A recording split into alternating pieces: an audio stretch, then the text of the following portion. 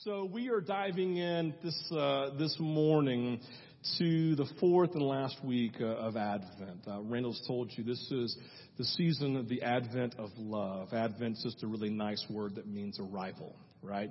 That's the word that you primarily use. You don't use Advent very often, probably, so we'll use the word arrival. It's the arrival of love. And we've talked for the previous 3 weeks about just the arrival of hope. The hope that Jesus, if He came, He will come again. We want to live our lives prepared as if He is coming tomorrow. We celebrate, right, the arrival of peace and the coming of Jesus. That now is something that belongs to you. We celebrate the arrival of joy in the context, this deep inner contentment because of the work of Jesus, whether in times of need or in times of plenty.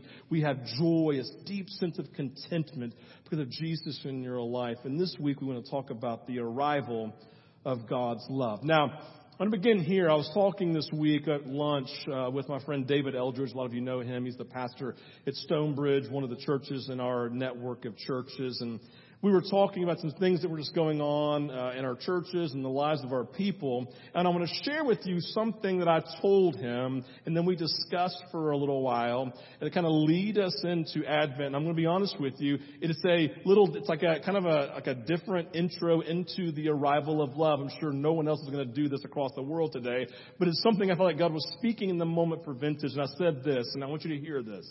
I believe the greatest assault on the church today is the spirit of rejection. I'll say it again. I believe the greatest assault on the church today is the spirit of rejection. People live in a shadow of rejection, of abandonment, and as hard as they try, they just don't feel like people know them or that people care. Like, you know what I do in my life. I live talking to people. I live having conversations. I live praying for people. Sometimes people think I'm incredibly discerning with this great word of knowledge because I look at them and go, are you struggling with the spirit of rejection? Has something like X happened? You're like, oh my gosh, how did you know? I'm like, because we all do, right? I think if we literally took time and we were to take a journey into the unknown and unseen recesses of people's hearts and minds, I believe one thing we would find in more people than you would ever imagine is this fear and a belief that they aren't worthy of love, that they are unlovable, and that no one really loves them or cares for them, that they then view life through the lens of this rejection that they've experienced, if we're honest, at the hands of parents, of spouses, of children, of friends, of coworkers, of neighbors, extended family. And maybe for some of you had unmet expectations of Jesus. Maybe you literally are struggling with this rejection from Jesus Himself. Like, I pause in the moment because my fear is that we just, in this season of busyness, I know Christmas is a few days away, your brain just immediately goes off this way. I want to ask you to take every thought captive this morning that would chase you away from the message that God's trying to speak this morning. I want to encourage you to focus. Obviously, when we talk about rejection, there are hundreds of layers to this issue, as in that every single person has their own life experience, their own reality, but one piece of it, what I believe is the starting point of healing for all 100 layers and hundreds of layers, is the focus of this week of Advent. The answer begins with the arrival of love in Jesus. Like, I'm not trying to be overly simplistic here, right?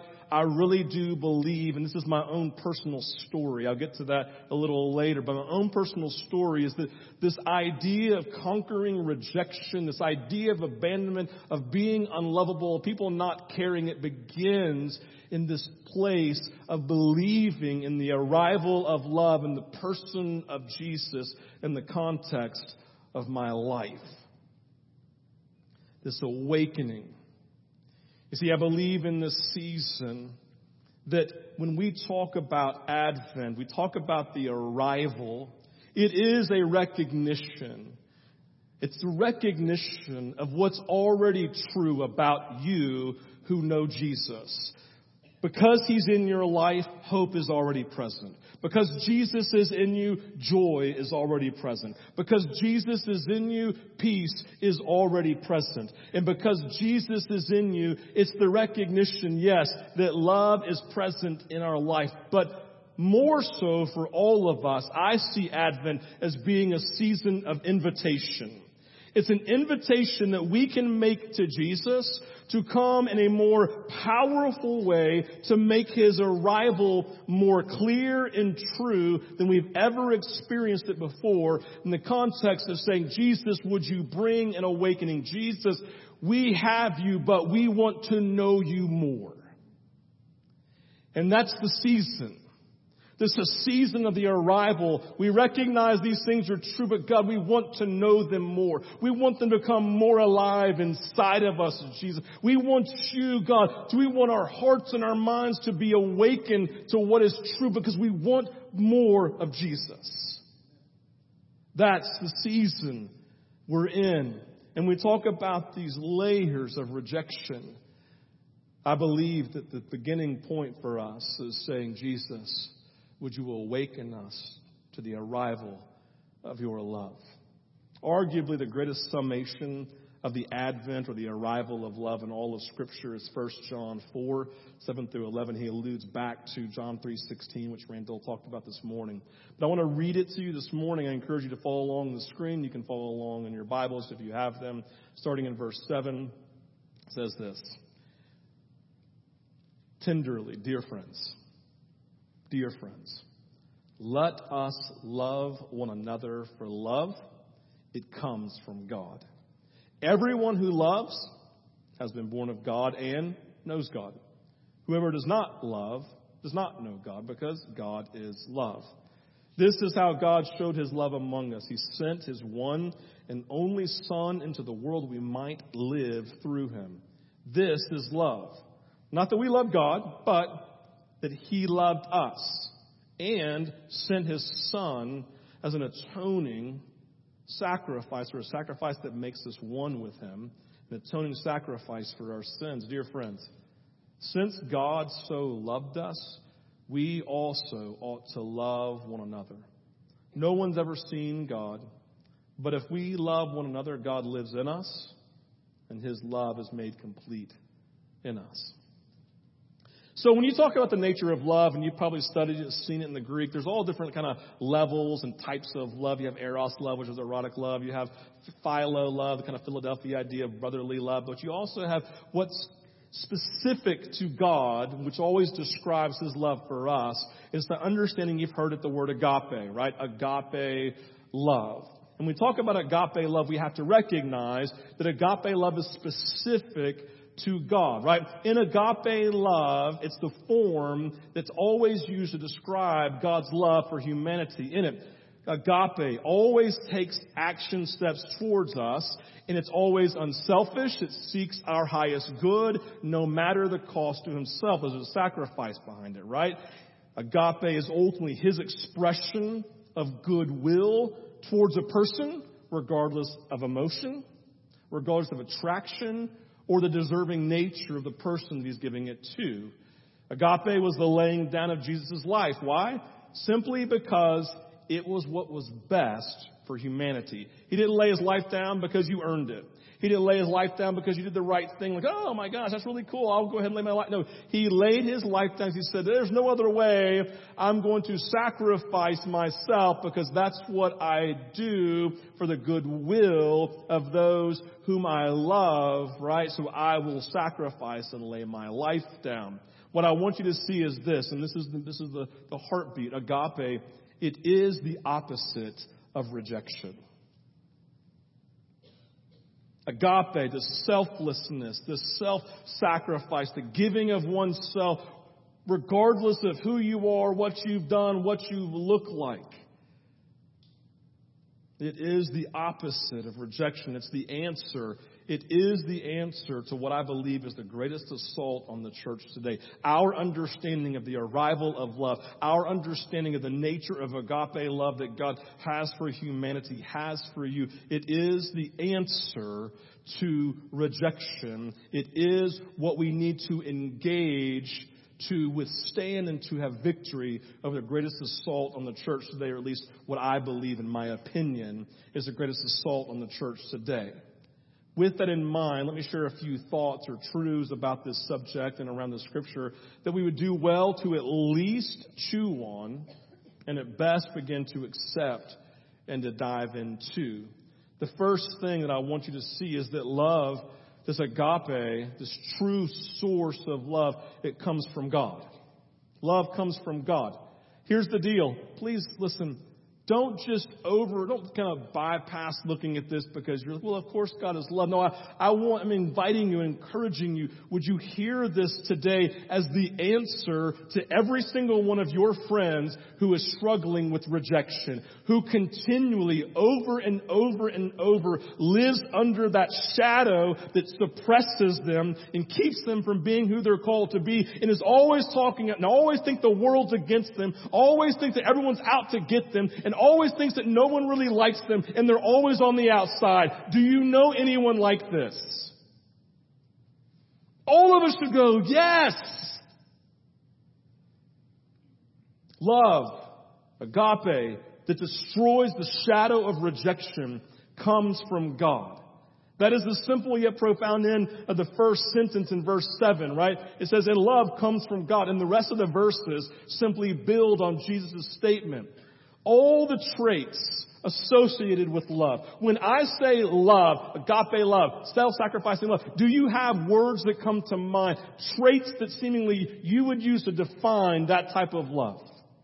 Like, think about that. Say love. What comes to mind? When I just said that, I literally just wrote down these things. It's boom, boom, boom, boom. Patience, kind of long suffering. There's just a patience and a long suffering that comes with this type of love. There's a kindness and a tenderness, right?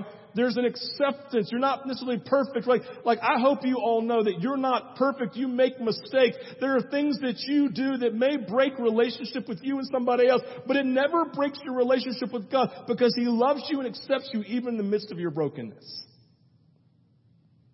In this, there's a level of peace. In my listen, I don't know about you, but I like relationships where peace and joy are the defining characteristics of our relationship together. And that's what I see in the context of true love. It's like, yes, you're imperfect. We're growing you and maturing you, but I love you where you are. There is peace and there is joy in the context of our relationship together. Oh, to know the conviction of these words in the heart and the mind of Jesus when He said them. Like, you know what I mean? You know how when you're around people and they say things and there's such a deep inner conviction of joy and peace. It's like my girls. There have been moments with them where I was looking and this one was like, God, Mom, Dad, I just love you. And I play the game like, well, what do you love about us? Right? I just want to hear. They're like, and when they can't put into words, right? I don't know. And what does it mean? To just feel it on the inside, right? There's this thing on the inside we can't put our finger on, but we know it to be true, right? And I'm like, that's awesome because I get it. That's what Jesus is feeling. It's not just, hey, I'm going to say, right, that God is love because I know it in some distant connection point. No, I know it with the very core of my being. This deep inner conviction in the mind of Jesus, right? He said them because they flowed from the core of His deepest convictions in life. He believed them, He felt them, He lived them, and now He shared them. God, you have to know, is the source of love. Therefore, and hear this, God is the answer to the shadow of rejection. God as love, hear this right here. God as love is the answer to our shadow of rejection, which leads to the second truth we see in verse 8. So up here, love comes from God, therefore we must know God. We must know God. I want you to look at the two phrases linked together. I'm going to kind of combine them very simply here in verse 7 and 8. It says, everyone who loves knows God. So everyone who agapes other people is because they know God. Whoever does not agape does not know God. So real simple, you just see it right here. Don't overthink it. right? Don't over Greek syntax it. Don't ever over theologize. Just take for what it says. Everyone who agapes is because they love God and they know God, right? Everyone who agapes knows God, and those who don't agape is because they don't know God. So the idea is this. It's all about knowing God. Love. Listen. Only way we intimately experience love is by entering into relationship with Jesus, our original step with Him, and then our actual continued act of knowing God on an everyday basis. It's a journey. I know Him, I knew Him, I know Him, and I'll know Him forever. Right? The Greek word here is gnosko. Everybody say gnosko. You are now a Greek whiz, right? And so gnosko, it's this deep, intimate word for knowledge. It's not talking about I know from a distance, but I know personally. So for those of you who really don't know my wife, but you kind of know her from a distance on stage, like I know her in a very much more rich and deeper sense. Like we go home together and we talk and she shares everything going on in her life, things I want to know and things I don't really want to know, right? Let's know everything. That's just the nature of marriage, right? He's sharing all this stuff. It's an intimate knowledge, and Jesus is talking here saying, listen, we must know God. Everyone who loves has the gnosko of God, an intimate knowledge, a moment of salvation, a journey with Him here, and an eternity of always learning and engaging Him. And so when we say we must know God, we're talking about we must journey into a deeper and richer knowledge of Him every single day. God is love, therefore we must know God. We must give ourselves to the richness of engaging here with Him. Which then leads to this part. The reason we do this because God loves us. So it's one thing like to know that God is love, but it's another thing to know, well, God loves us. God agapes us. God is self-sacrificing in the context of His relationship with me, where regardless of what I do and what I look like and how I act and anything I could have quote unquote earned, He just gives Himself to me. He's compassionate, long-suffering towards me, intimate, right? Just bringing peace and joy. Verse 10 says, this is love. Not that we did something, not that we loved God, but that God loved us through His sacrifice. Like this is a verse you do want to read because this verse kicks rejection in the teeth, tells it to leave and to never come back. It is this verse, that God loved us through His sacrifice. The sense of being alone, the sense of being isolated, the sense of being unworthy. God says, no, I have loved you through my sacrifice. It is true for you today. God tells us that He is willing to accept us, the opposite of rejection, by loving us through the death of His Son. You are accepted. He says, listen, you're imperfect, but I've made a way to accept you. My Son, Jesus, who I have sacrificed. You know the familiar John 3:16. Randall alluded to it. For God so loved the world that He gave His only Son, that whosoever would believe in Him, they would not perish, but they would live for Him and live with Him for eternity. God loved the world, so He sacrificed Himself. When I earned it? No. We know from Romans 5, 6, and 8. At just the right time, when we were still powerless, Christ died for the ungodly. We're like, that's me. But God demonstrates His own love for us in this. While we were sinners, Christ died for us. He agaped us. All of this tells us when we were unworthy, unlovable, and rejected, Jesus loved us, accepted us, fought for us, and sacrificed Himself. When we were in opposition, living in sin, He agaped us. He did not reject us. The understanding, the marriage of these three truths is the starting point for defeating rejection in our life. I believe love comes from God. I know God because God loves us. God loves me. That's the beginning point. Listen, let's just press pause. Like I've walked with people through massive rejection in their life. And I'm not saying, so just believe that and then you're good to go in life. No, it is a journey a lot of times through issues from my past, issues with my parents, issues with my loved ones, right? There are many times a long journey, but for every single one of us, the starting point is I have to know that I'm loved God. I have to know God, and I have to know that He loves me, because that's the starting point. That's where the shadow of rejection begins to be broken. Chains come off when I begin to dive into this reality so I can actually begin to journey into His presence. We go to the enemy's camp, and we take back what he stole from us. And then on the way out, we kick him in the teeth. It's so good. Watch this. I'm loved by God. Can't take me no more. Right? We live in the reality of how He feels about us.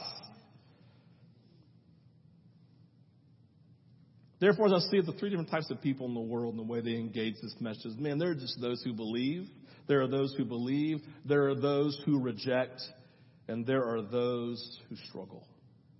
Those who believe, super simple, man, like grab hold of this, like, yes, I'm awesome because He's awesome. I'm loved because He loves me. Like I'm walking in this. Yes, difficulties come. People are mean. We don't listen. When I live in this place, it doesn't mean that I don't sense and feel rejection from people, right? Jesus was rejected again. In fact, I don't know this or not, but Jesus is still rejected every day by people. But He lives with such a confidence of who He is, belonging to Father, that does not overwhelm Him. He's never defined by that rejection because He knows who He belongs to. And so we believe that, right? We've surrendered our life, our will to Jesus, and now we live in the shadow of the Almighty. We live in the shadow of the Almighty, right? Almighty every day, confident of His love, confident of His acceptance, confident that He is daily walking with us, and confidence that He's going to come again, because why would He leave me here and not come back? And then we have those who reject. I already named it, right? We know from Scripture that eternal life is a gift of God for those who believe. But those who do not believe, well, they've rejected this gift, and we are told they do not know love. Yes, they know a form of love, right? But they don't know the depth of love, the agape, what's found in Jesus. Some people we know are walking in darkness. They are walking in darkness. And when the light of life is offered to them, they just say no, and it's a great tragedy. In fact, it's why Jesus says in verse 11, "Dear friends, since God so loved us, we also ought to love one another." Why? Because when people begin to experience the agape of Jesus through us, the patience, the long suffering, the unconditional compassion and mercy, even to the point that we love those who we consider to be enemies of ours, what does it do? It tenderizes their heart so that the seed of Jesus can get in and maybe new life comes to them and they experience agape.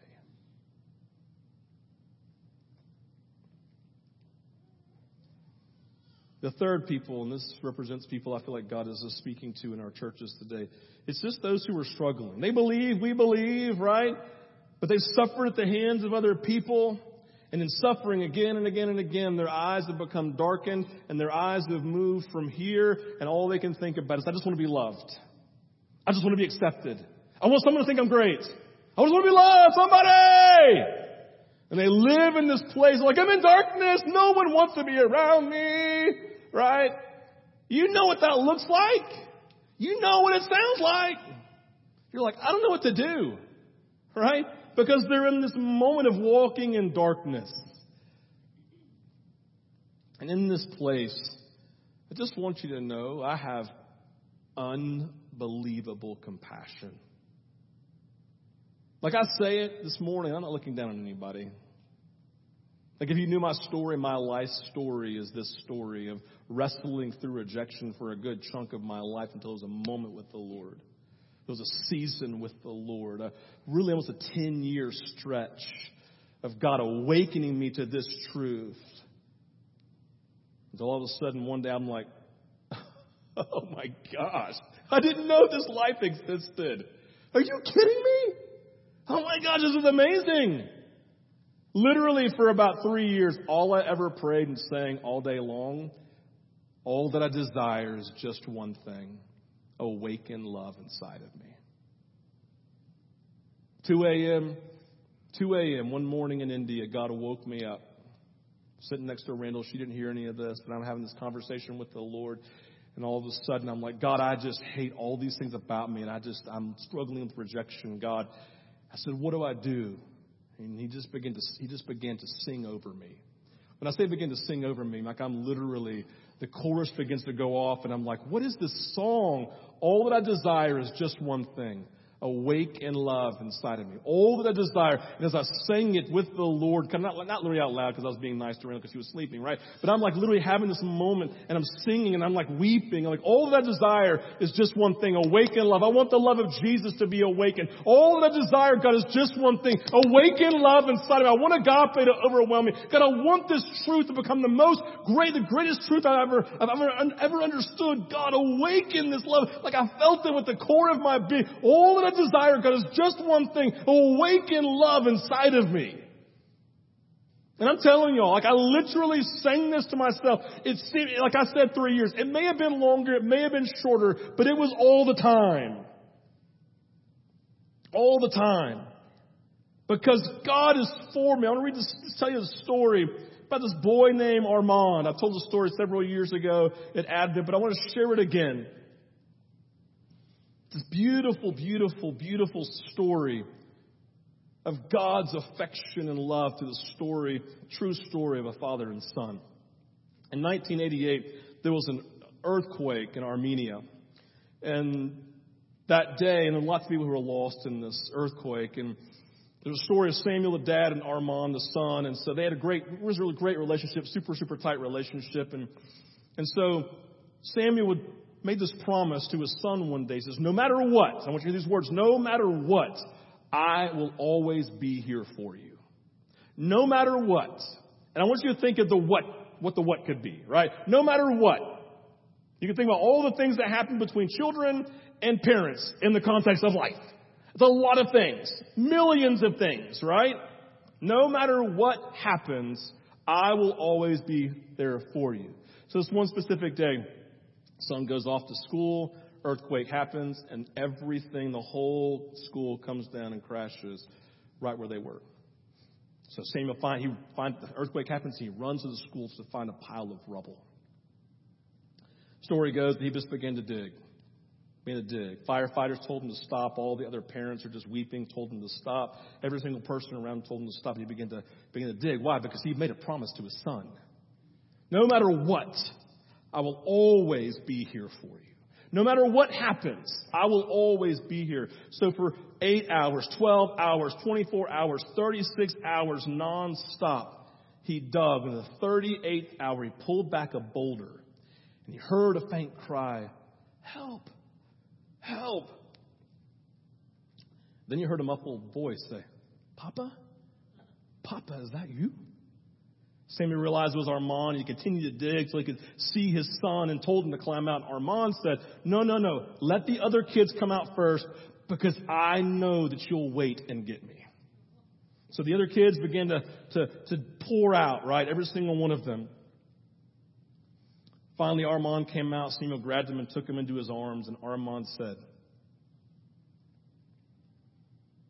I told the other kids not to worry because my dad's coming. I told the other kids, don't worry, because my dad is coming.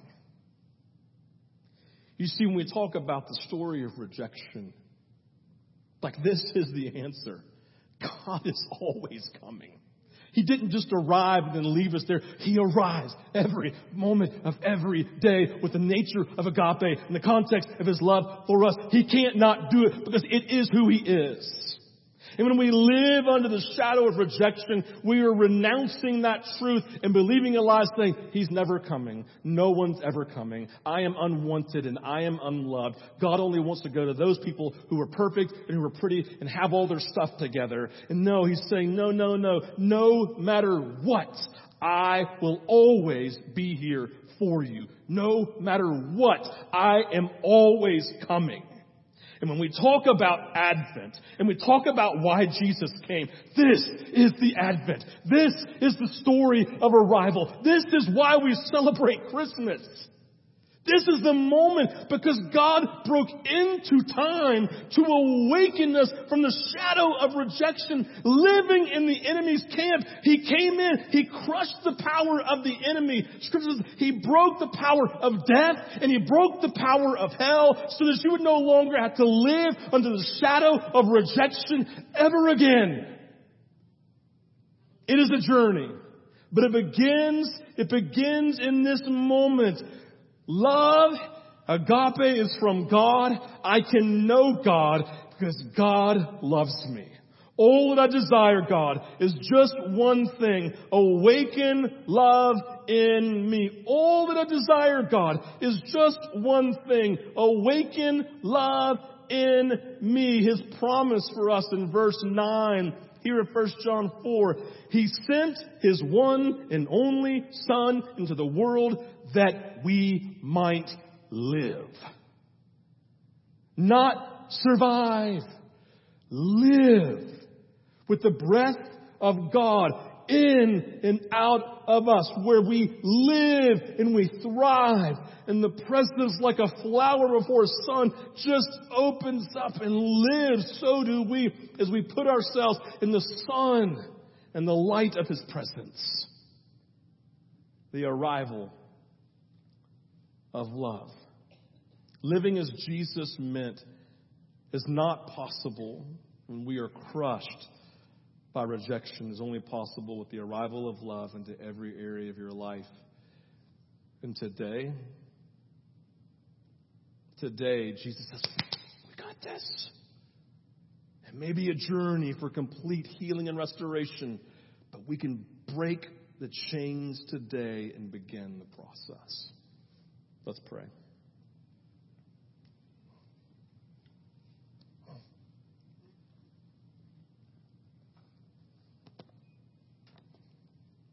Father, as we sit in this moment, God, you know there are a lot of things going on in our lives, a lot of thoughts,